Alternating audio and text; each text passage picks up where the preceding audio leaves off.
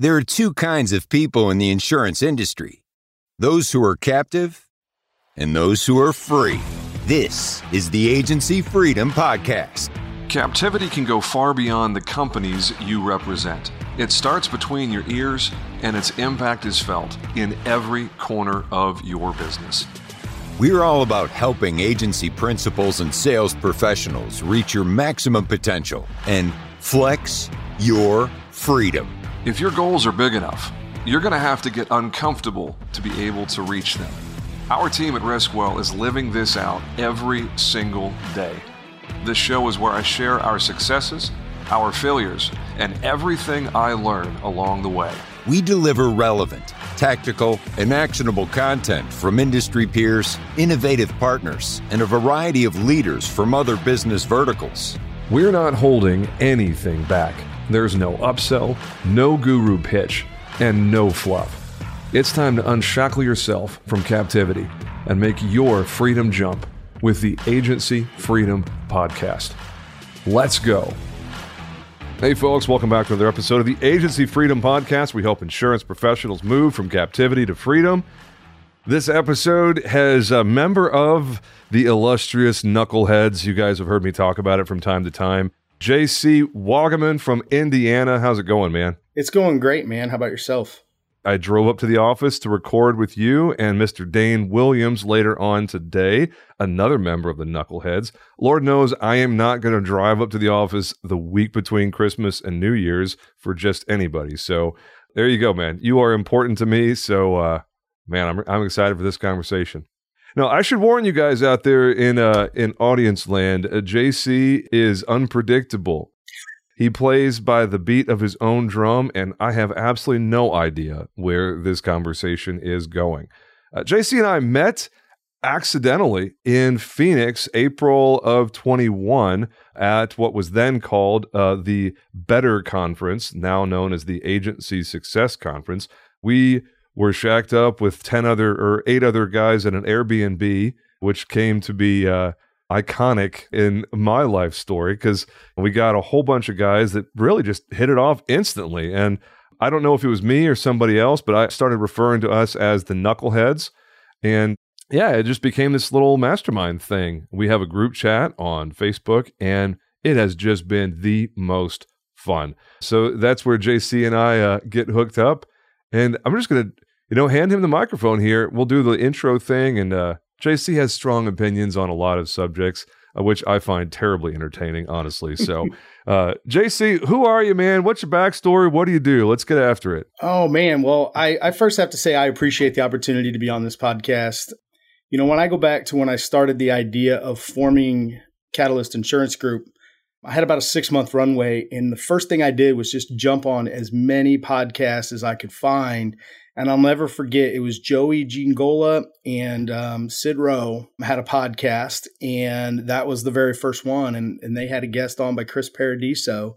And I'll never forget that podcast. And then from there, that led me to the insurance guys. And then that led me to another podcast. And I just became a sponge because it was so instrumental in my growth and advancement because I'd never been an agency owner. In fact, I had been out of the industry altogether for 8 years prior to opening my agency. So if it wasn't for podcasts like this, I'd be light years behind. And who knows if I'd even still be here 3.5 years later. So thank you for the opportunity to come on here and hopefully help some other people.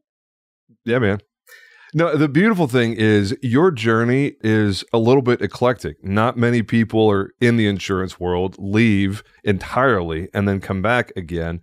So before we do anything else, why don't you just give us the basic chronology of your journey in the last X number of years? However, I can't tell from the amount of hair on your head how long you've been in the game. I don't know. As we say in the Knuckleheads, bald is the new black. And yeah, he is bringing sexy back, ladies and gentlemen. You can't see him right now. We're only recording audio thanks to some bandwidth issues on my end. But yeah, check him out on social. You can see what he's got going on there. Give us the rundown of your career, where you were, sure, when you were. And I'm going to dig into that a little bit and kind of get your gauge on moves that you made and the reasons behind them, because a lot of folks out there are contemplating a move from where they are now to where they want to be. And your story is going to help them. Yeah. I don't feel like I can share my story accurately until I go back to when I was 10 years old. When I was 10 years old, my father passed away. And by the time I was 15, my mom and I were essentially homeless. We were living on people's couches in and around our community until I could graduate high school. But I made a decision very quickly at that point in time that I didn't want that to be my story. And so I knew I was going to be successful. I knew I was going to be driven. I just didn't know at what. And so fast forward, I got a full ride scholarship to go to Ball State University, home of David Letterman. A lot of people know that. So went to Ball State. And when I was 19, a guy came to me and I knew I was going to go into sales and marketing. I just didn't know what kind yet. And he said, "Have you ever met an old, poor insurance guy?" I said, "Well, no. As a matter of fact, I haven't." That sounds amazing, because you got to understand my mental, where I came from. That was the message that I wanted to hear when I was 19 years old. And so I decided to go into the insurance business. I decided to double major in marketing and insurance. And this gentleman that introduced me to the insurance world now owns a very successful independent agency outside of Indianapolis here. But he worked for Federated Insurance at the time. And I loved everything that they had, the training program and the whole kit and caboodle there. I was like, this is going to teach me how to go be successful. And so I jumped all over that, and they moved me to Minnesota for 9 months of training in their MDT program. And then they said, "Pack up your stuff. You're moving to Lafayette, Indiana." I said, "Okay, I'd never been to Lafayette, but let's go." And so they moved me to Lafayette, Indiana, and gave me a 4-county territory that when I first inherited it, I grew that by about 300% over the first 6-7 years. And then 2008 happened. And when 2008 happened, I lost over $1 million of business in 12 months. At that point in time, I was on straight commission, and no fault of the company. They were just doing what they felt they had to do, right, to be financially secure into the future. But as a captive agent, you don't have any choice. Whatever the company decides to do, I am the messenger to my client. And so through that process, I didn't have anywhere to go with these customers. And finally, when I lost some of my best customers, and they said, "JC, it's not you. I just can't justify paying that much more for you to be my agent." And that's when that seed was planted that, man, the captive model has its advantages in a lot of areas, but it's not everything for everybody. And so through that process, I've often heard get on your knees or God will put you there. And when you lose 65% of your income, your annual income, all of a sudden you're humbled pretty quickly. And what I came to realize is that I didn't like who I had become in that process, in that journey, because coming from where I came from and my humble beginnings to where I was at now, I found out, I shamefully have to admit that I had become somebody who had fallen in love with status and money and stature in the community and all the wrong things. And, when you take away 65% of your income and you're stripped down and you're at a low point, I didn't like who I had become in that process because I just knew that wasn't me. And so through that refinement process, I stuck it out with Federated for another couple of years. Didn't care for my immediate management at the time. Him and I disagreed on a lot of things. And so I decided that I didn't want to stay there. Again, I love the company. I have no ill will towards Federated whatsoever. In fact, the guy who hired me right out of Ball State is one of my personal lines customers right now. So it was my manager at Federated. So funny how things come full circle. But I went to work for one of the largest independent agencies in the country, in Brown & Brown, and it just ended up not being a good fit for me. So I was only there for about 10 months, and and maybe it's because I was shot from that experience, that humbling experience, but I didn't know what I was going to do next, but I had made up my mind it was not going to be insurance. So in 2011, I left the insurance industry altogether. And when I say altogether, I let my licenses lapse, everything. I was as far away from the insurance industry as one could be. And so I spent the next 5 years marketing a travel company, had a lot of fun, didn't make very much money. So we decided to move from Lafayette, Indiana, down here to the south side of Indianapolis, where my wife's family is from. And so mortgage companies don't like fluctuating 1099 income when it's not enough. So I had to go get a W-2 job as working at equipment rental place, construction equipment rental. Did that for 2.5 years. made really good money, but it was like going to work at a high school locker room every day, very low level leadership. And I couldn't see myself there long term. So a friend of mine said, hey, we need somebody with a lot of sales experience. You're the guy. We'll match what you're making. Come on board with us. I'm like, well, I don't know anything about that industry. I said, but if you're willing to teach me, I know people and we'll figure it out. So I went to work for them and very, very quickly realized I made a horrible mistake. The owner of that company promised a lot of things that he never delivered on. And then, it was kind of a 3 strikes deal. He started telling me to do things that I just didn't agree with. He was starting to tell me that, hey, if you don't know the answer to something, make it up and hope it's true. I'm like, what? Wow. And then the second thing he told me was... That's actually something your direct report told you to do. The owner of the company. Oh my gosh, man. So wow. Then the second strike was he said, hey, I know you got all these deals pending. Call them and tell them there's a price increase coming to see if we can get them across the line. I said, but there's not. He goes, they don't know that. That was strike 2. Man. And then if you know me, I'm heavily involved in my kids' activities. That goes back to my dad when he was alive. He would sacrifice work and everything else to be coaching my baseball, to be at my soccer games, to be at my Pinewood Derby and Cub Scout. So I've taken that and kind of the full circle again back into my children's lives. I love being there for my kids and having them see me involved in their schools and their activities. And so that office was about 45 minutes to an hour away from my house. So when we'd have baseball practice days or basketball practice days, I'd have to leave about 4:30 so I can get home in time to get the kids to practice.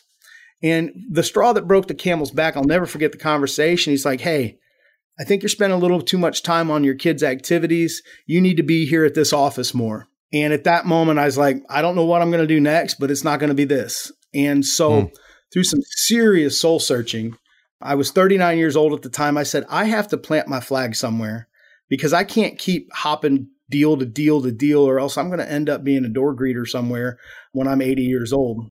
And so I thought long and hard about it. And my wife, she goes, why don't you get back into insurance? You were an excellent insurance agent back when you were with Federated.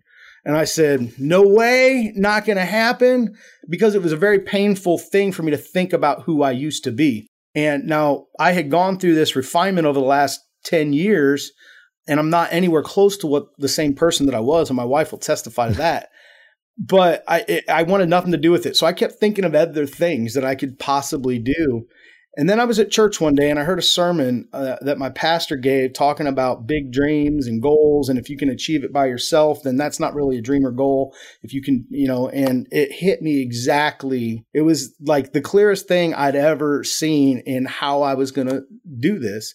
I was going to get back into insurance, but I wasn't going to do it for profits and paychecks. Yes, those are important. And anybody says that they're not, I question that. But it wasn't my main focus. I said, what I'm going to do is I'm going to partner with various nonprofits in and around our community. And my goal and mission is to take something that people hate paying for, that most people never use, and take a portion of that. So at the very least, they can feel good about impacting their community. And so we take a portion of every dollar we receive in premiums and we turn around and give that back to the community to primarily work with 2 types of organizations. Organizations that are going to elevate the human condition, meaning help feed, clothe, or educate, or organizations that support our military veterans and our first responders. And we've also done things with local youth sports programs and our local elementary schools, as well as community fundraising events. But just over 3 years in, we've given back over $40,000 to our community. And that's something that I am just super proud of because it's happening, right? I had this crazy vision in church one day where I'd already had half my business plan formulated before the sermon was over.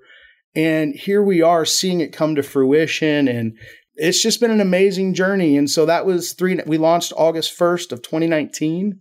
And it's been an amazing journey. And there have been some potholes that we've tripped and fell in along the way and mistakes that were made. But I knew that was part of the process, right? Yeah. You have to embrace, I like to say, embrace the suck, because there's going to be a part of this journey if you decide to do this on your own that's just not going to be pleasant. But you got to go through it, right? I recently hired a new producer and I'm telling him he's got to do a quote video with every personalized proposal that goes out the door. And I said, just know your first one is going to be absolutely god awful. but it'll be the worst one you ever do. Yep. That's the truth too, man. So anyways, that's my story, man. So here we are on the eve of 2023, and really excited because for the first 2 years, I had no idea what I was doing. I honestly went into this with the mindset that I'm an intern in my own business. And I had no expectations. I had no revenue goals. And I got to understand, I am extremely blessed. If it wasn't for my loving wife, I don't know if this agency would even be here, because she's been able to support our family so that I didn't have to put food on the table for my family through this business. That provided me an unbelievable opportunity to take the time to focus on process and procedures and a customer experience and building those systems to deliver what I think. I'll put our customer experience up against anybody now. Yeah. And now I have the confidence to deliver that. But the first 2 years, it was like, well, let's try this. That didn't work. Let's try that. Oh, I heard this on a podcast. Let's try that. And just through that trial and error system and focusing on it, I couldn't have done this without my wife, without a doubt, 100%. Well, smart man for that. And shout out to Aaron, the real rock star behind Catalyst Insurance Group. There you go. I love giving a spouse a shout out anytime we can, because every agency principal knows that that spouse, their name might not be on the door, but they have extreme involvement in the success of the agency for sure. You know, it's such a privilege to get to see the way that you bridge the work and the family game. And having seen you at several conferences and events and whatnot, you actually live it out. Like, you're concerned about what your family thinks and making your wife proud. And if Erin was here, she would be happy with me or not. We won't tell her about the incident with you yelling at me from the back seat 3 or 4 drinks in, but that's neither here nor there, right? Hey, so, I won't bring up that incident or you don't bring up that incident, and I won't bring up the mountain. Oh, they've heard the story of the mountain here on this podcast. They know all about that. The mountain bent me over and paddled my rear end and told me who my daddy was. So, yeah. Every time I comment on Billy Wagner's stuff, anything that he puts out, I have to like hold myself back from saying something about, oh, by the way, thanks again for saving my life. It's like, well, I kind of want to thank you for having your little episode, because it gave me a whole day on the mountain with Billy Wagner. Oh man, that honestly, and I don't have any idea if Billy actually listens to this podcast or not, but if he does, he'll get a chuckle out of the fact that both of us felt the same way. It's like, oh wait a second, I'm on a hike with just JC and Billy. I get uninterrupted time with Billy freaking Wagner for the next several hours, and yeah, it's. That was probably the only good thing that happened in that entire awful day. Yeah. We could do a whole podcast. I think my knees might still hurt from that day. And that was, 7 months ago. So did you see the post on social? I was in Phoenix for a mastermind talking about like alternative risk transfer and captive formation and stuff. And my hotel was a little bit elevated on this bluff in the middle of the Phoenix area. And on the horizon, I could see Flatiron over there on the horizon. And it was just like, middle finger, F you, Flatiron. I see you over there just staring at me. When we got done that day, I said, I'm never going to do this again. I've done it twice now. I'm like, there's no way I'm ever going to do this again. But, it's kind of like a bad family vacation. Yeah. Once enough time goes by, you're like, oh, that was awesome. Let's go do it again. Dude, I was 3 months deep in the keto lifestyle. I did not carb load. I didn't prepare correctly. You should have taken the Jolly Rancher, man. I told you. Yeah. I almost feel like I need to do it again and go after it with the proper nutrition leading up to it, just so I can stand on top and be like, yeah, what's up this time? You're not beating me this time, Flatiron. Wasn't the up? The down was definitely the worst, for sure. Yeah. Yep. Nothing, no lie about that, man. Now, one of these days, I'm going to get really wealthy and just hire myself a helicopter and fly up there and drop myself off at the summit and then hop right back in my helicopter and go back to the bottom and feel, something special there. So, yeah, I should have known better than to bring that up, because you would call me off sides with the whole Flatiron incident. But yeah, if you ever find yourself in the Phoenix area and you want a great hill to climb, go check out Flatiron over there in I don't even remember the name of the mountain range. It's, there's a lot of business lessons, though, that can be derived from that journey. Yeah. When you think about it. Don't bite off more than you can chew. Prepare for the way down and not just the way up. Yeah, it's how are we going to get you off that mountain? One, 6-inch step at a time if we had to. Dude. How are you going to finish? 1 6-inch step at a time if that's what it takes.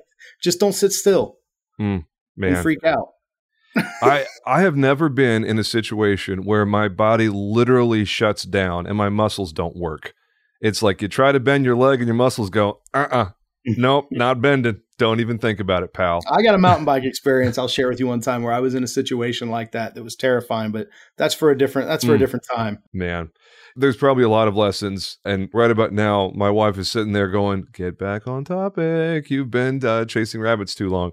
There's a few things that you brought up in your story, man. I love the grit. I am such a big fan of yours. I remember when we first met after, April of 21, I remember a lot of the questions that you put in the group and questions that you called me about. And some of them were just like, why are you asking this question? This is really like rudimentary and simple and stuff. And I never said that, of course, because that would be a jackass thing to do. But to see where you are now, just a year and a half later, it's like, whoa, this dude has grown in a crazy way. You hired yourself a full-time producer. You're figuring out the virtual employee thing. I don't know if you've hired a VE or not. Yep. I think you probably have. It's like, wow, JC is a real success story. So, going back into that story where you shared kind of your background, I would love to, first off, with Federated, I just call them Fed most of the time, like I think most people do that are familiar with them. Was that mostly agribusiness or was it other verticals? Because my impression of Federated is the things that they're really good at, you're not going to beat them because they're just extremely good at a small number of things. But outside of that, they don't even bother. Was that your experience? Yeah. The most valuable things that I learned from that captive experience. See, the way that they're structured is you have a territory, a geographic territory. Mm-hmm. Okay. I had 4 counties and they only write certain types of businesses. And it's auto dealers, equipment dealers, machine shops, subcontractors, meaning your HVAC, your electrical, your plumbing. Mm-hmm. They don't like too much drywall. This is back then. This is at the time. I don't know what it is now. Concrete.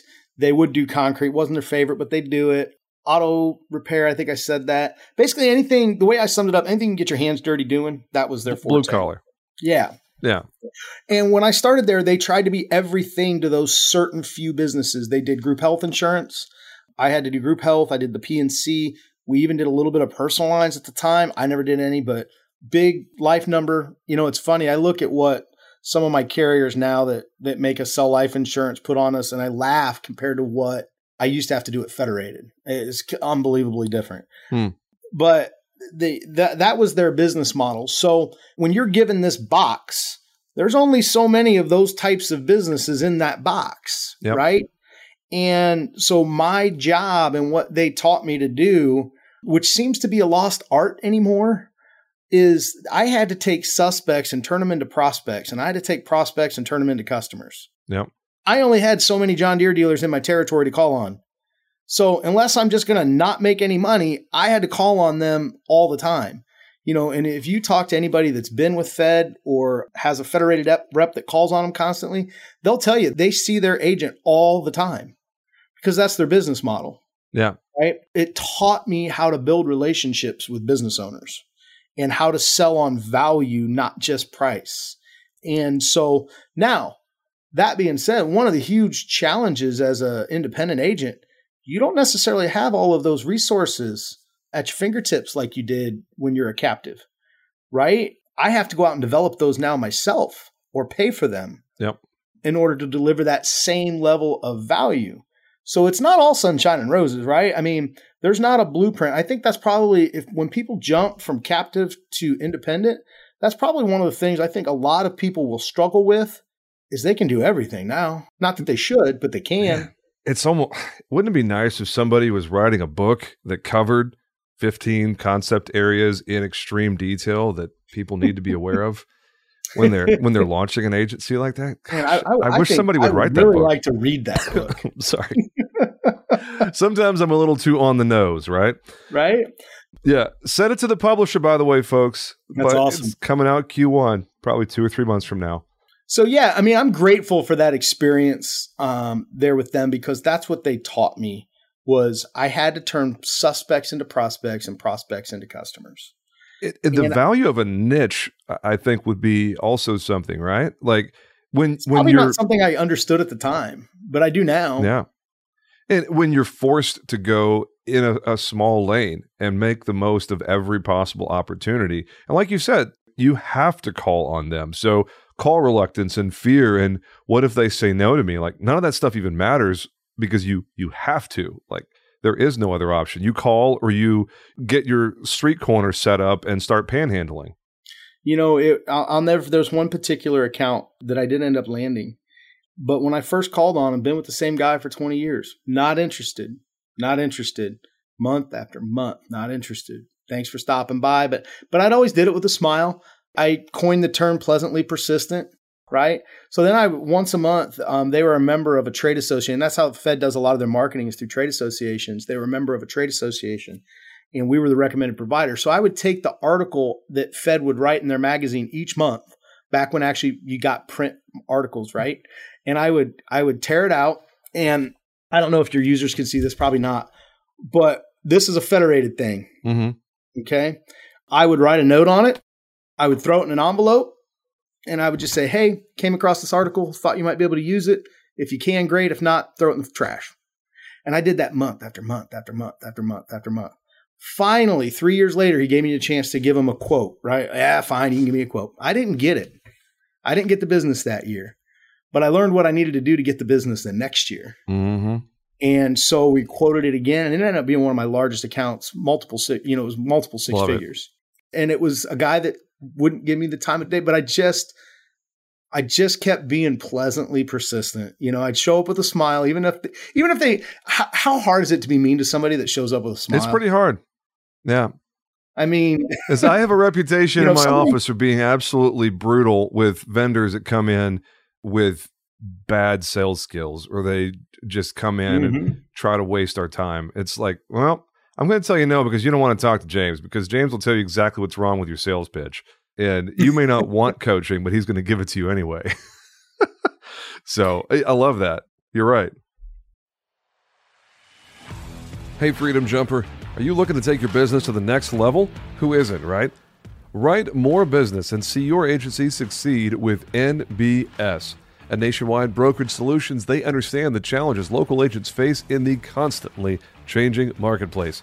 That's why they offer a wide array of personal and commercial markets and policy options to help you meet the needs of your customers, no matter how unique or outlandish they may be.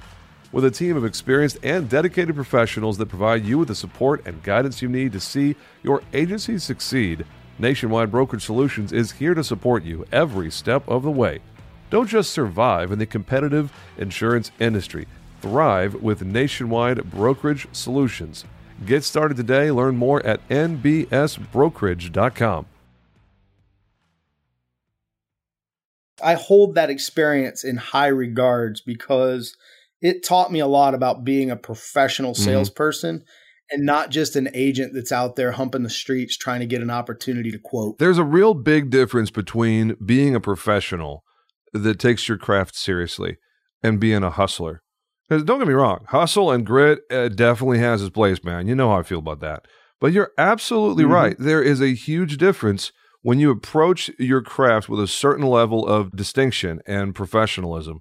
People can sense that. People, especially the higher value prospects and suspects, they can tell when you run at a different level than your peers, I think. So, okay, I'm going to that's not the word. It's pivot is what I meant to say. I'm going to pivot to the community involvement because you threw out $40,000. And I don't have any idea where your revenue is. You're in Indiana, so every policy you sell is about 30% the premium of the same policy in Texas. So I got to think $40,000 is a nice chunk of change for where your agency is at right now. So you are really committed to community engagement. Those two categories you talked about, improving someone's life, and give me that line again, because it came out of your mouth so smooth and polished. I know you've practiced that. It's on every video proposal I do. It's on every video quote I've done for the last 3.5 years. That we primarily work with two types of organizations. Organizations that are going to elevate the human condition, meaning help feed, clothe, or educate. or organizations that are going to support our military veterans and first responders. Love that. The way that it came out of your mouth was like, he said that a few times. That one came out real smooth. No, I love that. Talk to me about exactly how that came about, how you did that. I got to talk with the Richardsons up in Massachusetts. That episode dropped, I think, last Friday as we record this. And one of the things that Mike and Aaron are so good at is finding creative ways to engage in their community. But it's not necessarily like openly philanthropic like what you're doing. I'm sure they do some of that stuff, but they have a lot of things going on through Chamber of Commerce and whatnot. What you're doing is mostly just giving money to a worthy cause in your community based on, bound business. Talk to me about your approach there, because it sounds like it's a little bit different. Well, that's why I'm here, right? A catalyst is a condition, event, or person that is cause of an important change. That's where the name came from. And that's what I said I was going to do. Now, the last 2-3 years, have there been times where it's been hard to stroke that check? Absolutely. Yeah. Because I could use that to grow the business. Yep. But that's not my first priority. My first priority was to use insurance as a vehicle to make an impact in and around our community. So by keeping first things first, it keeps me centered and prevents me from becoming the person that I used to be. Mm. And so that's why I am so committed to it. I got the most amazing compliment. I cold called. I literally was out on the street, walked in to a large electrical contractor. And I just said, hey, I'd like to talk to you about possibly looking at your insurance. And the owner of the company sitting right there, he goes, you're the guy on Facebook that gives away all that money. And it was like, that's what he knew me as. And I had a real hard time early on publicizing, like posting pictures with the big checks that we're donating, because that's not what it's about. It's not about, look how great I am, look how wonderful we are. But somebody said, people need to know what you're doing. And what I have found, which was an unexpected gift of this process, are other business owners and other people who have decided to follow suit and do something similar with their businesses and their communities. So I threw a stone into a smooth pond and created ripples. And that ripple, as it expands out, is impacting more and more lives. So my dream and my goal that day in church 4 years ago was I wanted to give away $1 million in 10 years. And there's a gentleman I don't talk about a whole lot. His name's Jason Lakes, a phenomenal individual. But he taught me that it's not what you do, it's what you do it for. And because he works for a commercial roofing company and they go out and they do a special kind of commercial roof. But their whole mission is to restore roofs and restore people. So they'll take people that maybe recently came out of prison or whatever and go put them up on a roof. He goes and try to help them. And then they take their profits and go down to Costa Rica and build houses. He goes, JC, I sell roofs. There's nothing exciting about selling roofs, but when I can share the story behind it, now I have a compelling vision.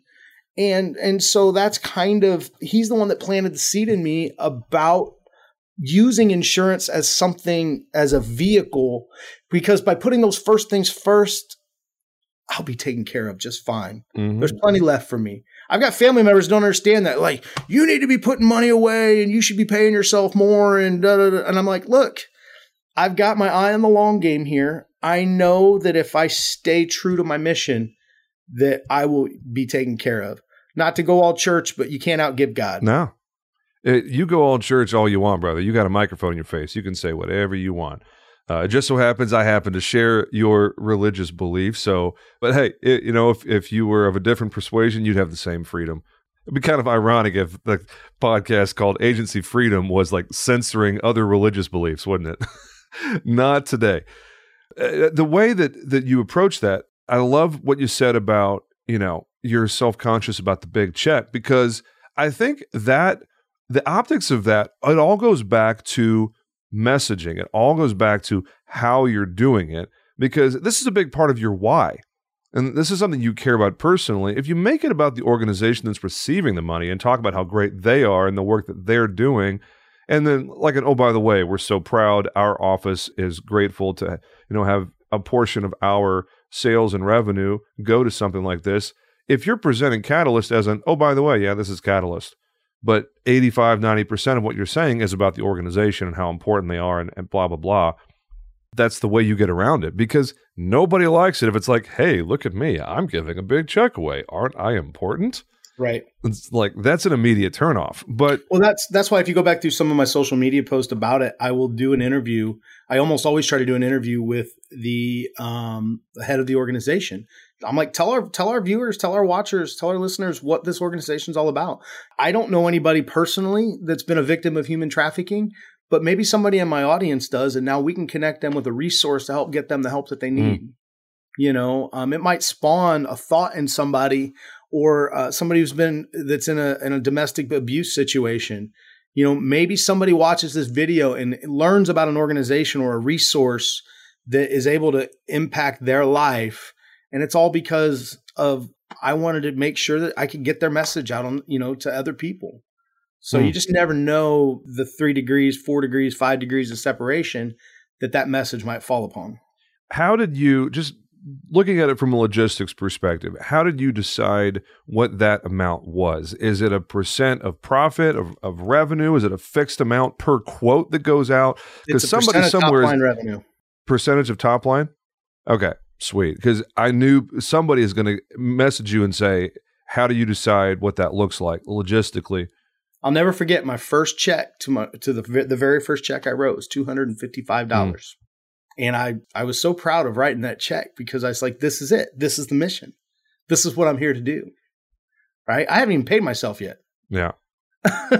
Love it. That's great, man. No, this is exactly where I wanted, a little bit more off the cuff and just an informal episode. What else? Anything on your mind? Any current events? Anything? We're getting ready to land the plane here in just a couple of minutes, but I'll give you the mic. We can talk about anything that's on your mind. Nah, at this point, from a business perspective, and this sounds cliche, but we've all heard this saying before, because I can see further than others is because I stand on the shoulders of giants, right? And I'm amazed at the amount of people in our industry that are willing to help people, and they owe them nothing. Billy Wagner owes me nothing. Chris Paradiso owes me nothing. Bradley Flowers owes me nothing. These titans in our independent industry, in the modern agency industry, Eric Roberts is another one, owes me nothing, but they will pour into me every chance. They never turn down my call. If I send them a text message, hey, can I get 10 minutes of your time today? Never turn me down. And that has just been probably the greatest gift. And yourself too, James. You've never hesitated to respond to a coverage question at 11:30 at night. Don't tell my wife that. Right? Oh, man. Thanks, JC. You just narked on me. Okay. But that has been the most amazing blessing. And that's the only reason that I've been able to navigate these waters. Because when I started my agency, unlike most people who jump out of a captive right into another situation where they open their own agency, I had an 8-year gap. Yeah. And it probably, I would think, in the way insurance is delivered to the customer, has been probably the most dynamic 8-year gap in the history of our industry as far as the evolution of technology. I agree. So when I opened my agency, I had no perspective. And that was a blessing and a curse, right? I would go into things with no preconceived ideas of how it should be. Yep. Other than what I listened to on podcasts. That's how I've been able to build my agency the way that I've built it, is learning from others, trying it, adjusting, tweaking, fine-tuning, doing it again, blowing it up, starting from scratch, take what worked, what didn't work, throw out what didn't work, take what did work, rebuild it again. I've done that so many times through our process. But yeah, anyways, I'm kind of rambling there. But no, you're good.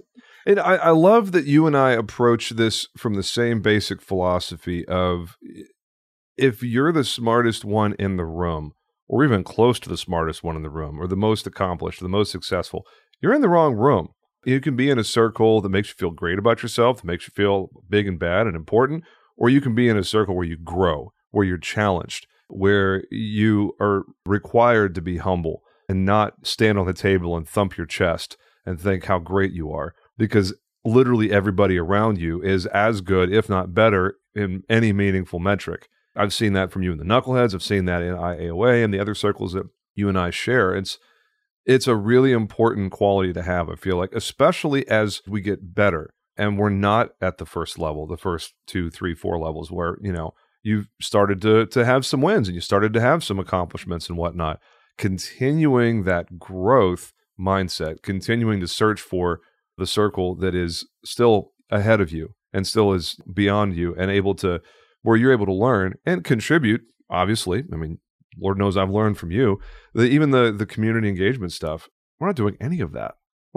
We have some certain things that I do on a personal level where I'm engaged in charitable giving on a personal level, but our agency isn't at all. Like between this conversation and talking to Mike and Aaron Richardson just a couple of weeks ago, it's bad. I'm sitting here just feeling convicted and wow, I'm missing the ball. I really need to be better about engaging philanthropically with Riskwell in our local community. I don't know what that looks like, but I tell you, this conversation pushed me over the edge there, brother. That's for sure. So any last words you want to drop in before we get going? Well, the last thing that I'll share is, there was a conversation I had, and I'm going to call him out. Him and I have cleared the air, but Christian Moore. Yeah. And I heard him on one of the podcasts I was listening to when I was formulating my agency. And so I didn't hesitate to find out how to get a hold of him, I don't know if it's LinkedIn or Facebook or whatever. I connected with him and we ended up just getting some time to talk. And in that conversation, and he's apologized to me for this sense, but I'm grateful for it. But at the time it pissed me off to no end. And that was, he's like, you sound like you'd be a great producer, but I don't think you're cut out to be an agency owner. And Christian, don't be telling people that. I know you listen to this podcast, Christian. You got to stop telling people that. But you know what? I'm really grateful for that conversation. Oh, man. Because it changed my perspective a lot. And it made me realize that there's a lot more to this game than just selling insurance. And if I had to say I underestimated anything in this process of starting an agency from scratch, no aggregator, direct contracts, from scratch, is that I grossly underestimated the amount of time that would go into running a business and not selling insurance. To that point, do you mind if I ask you a follow-up question based on the carrier stuff that you shared in Knuckleheads? Yeah. I don't want to air your business if you'd rather not get into it. The question about like market selection and whatnot. Mm-hmm. So you're at a point now, and the fact that you haven't affiliated with any organization, I think is really commendable. You School of Hard Knocks, right? You figured out a lot of things on your own, which is definitely the hardest way to do it. When you were sharing in the group, you're trying to figure out if there's a better path forward with aligning yourself with some organization that may help with some of these things. You literally said the only thing I need is market access. It's like you've got your systems and processes, your workflows are well laid out. You've got a great head on your shoulders. You already have success as an agency owner. What is that process like when you get to a point and you think, maybe I would be better off if I align myself with one of these organizations, whether it's a big dog like an SIAA or a Keystone or Iroquois or one of these large organizations, or maybe something a little bit smaller like Agency Collective or a CLI Select from Danielle Smink or Pacific. There's several of that like middle tier. How do you approach that from a position of someone who already has success? You have, I don't know how many appointments you have, but you have a few that you've gone out and got on your own.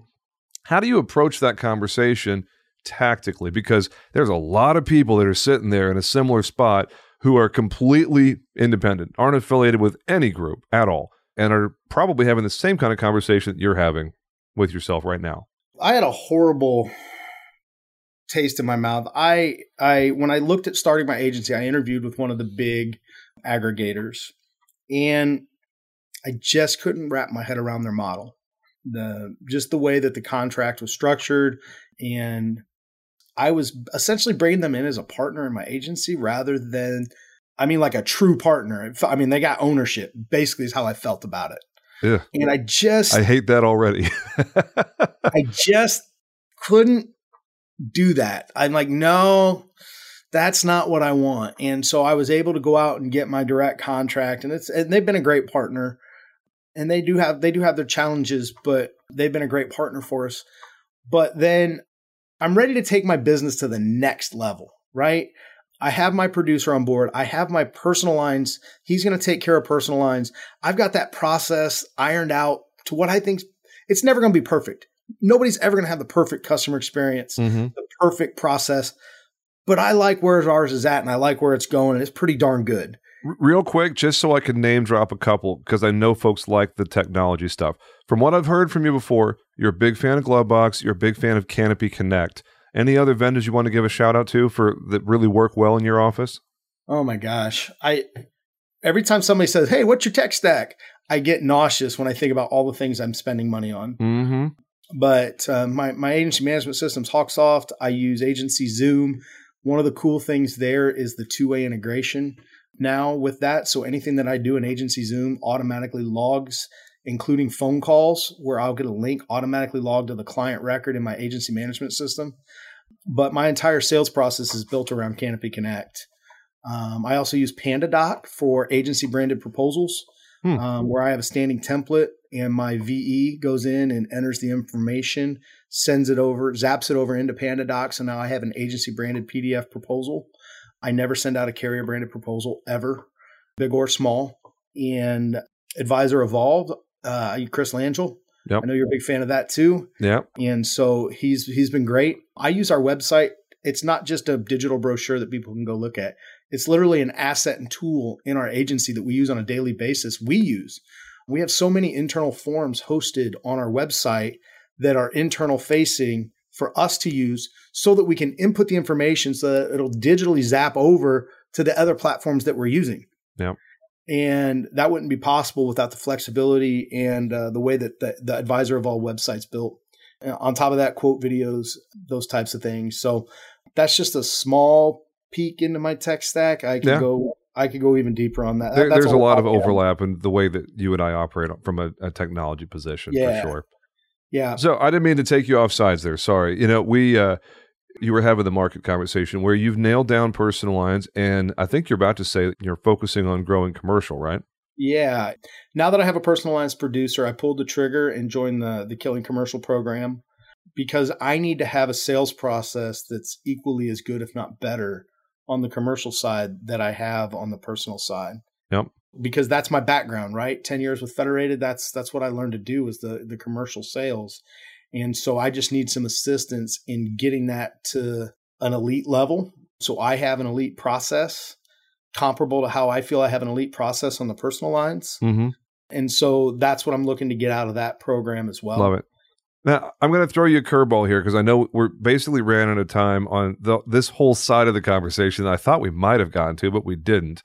You spent some time at Brown & Brown, mm-hmm. which is national broker, huge organization, tens of thousands of people work there across the country.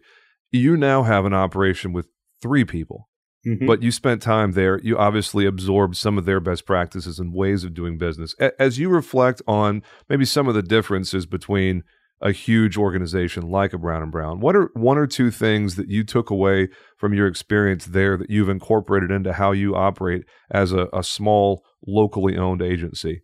Man, that is a curveball. Basically, 1 or 2 things that best practices that you picked up that you have incorporated into how you operate as a small agency. The process of taking an account to market and working through a market manager, that's something I think most extremely large agencies will have, and not something that I had ever dealt with before or since, where all of our submissions had to go to one person. Then she would take it out to the markets, and then she would discuss with underwriting.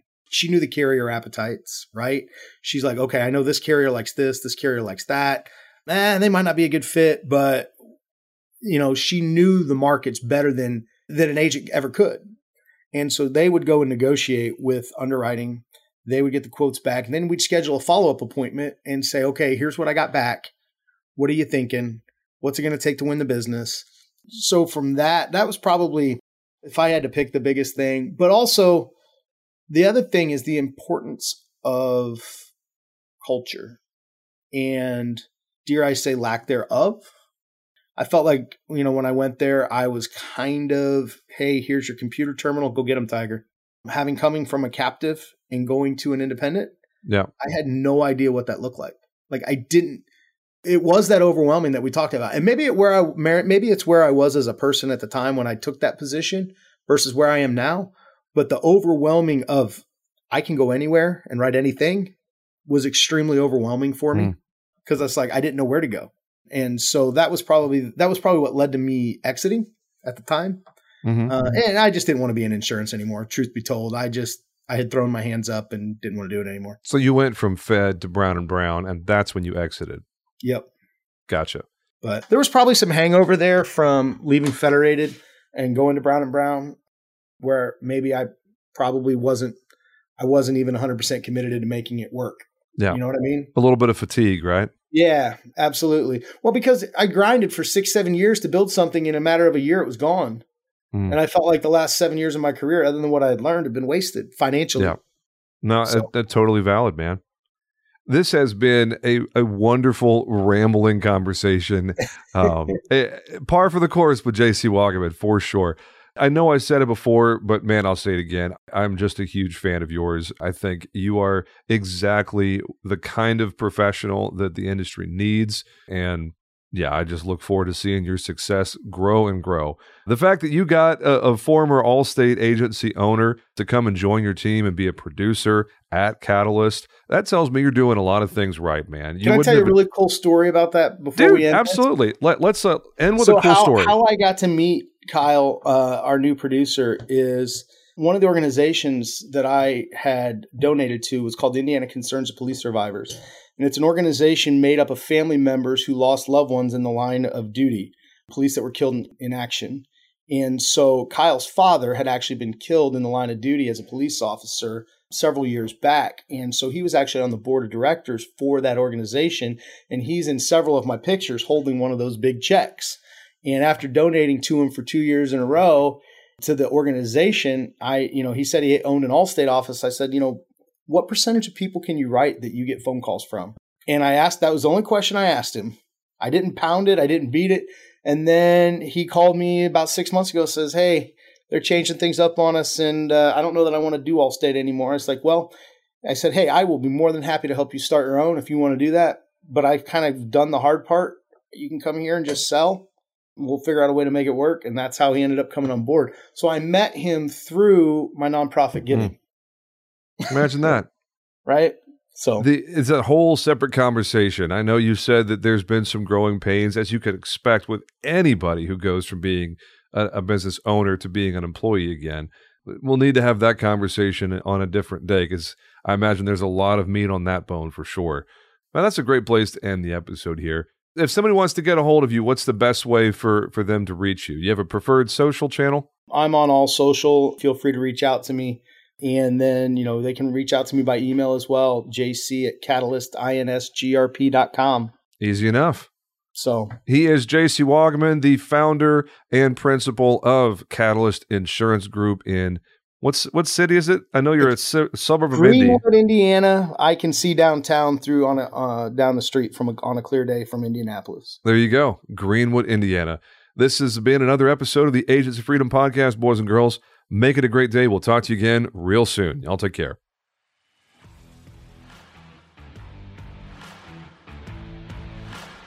Thanks for listening to the Agency Freedom Podcast. Please subscribe to AFP on your favorite platform to get automatic updates with every new episode and help other people find us. If you like what you hear, please drop us a review and tell the world what you like best. Most importantly, please share AFP with someone you know who is still in captivity. They'll thank you later. Visit our website at agencyfreedom.com to get access to exclusive content and announcements. Join our community on Facebook by typing in Agency Freedom in the search bar. Send your questions, comments, guest recommendations, and favorite grilling recipes to us at podcast@agencyfreedom.com. This is the Agency Freedom Podcast, where we help insurance professionals move from captivity to freedom. Until next time, let's go.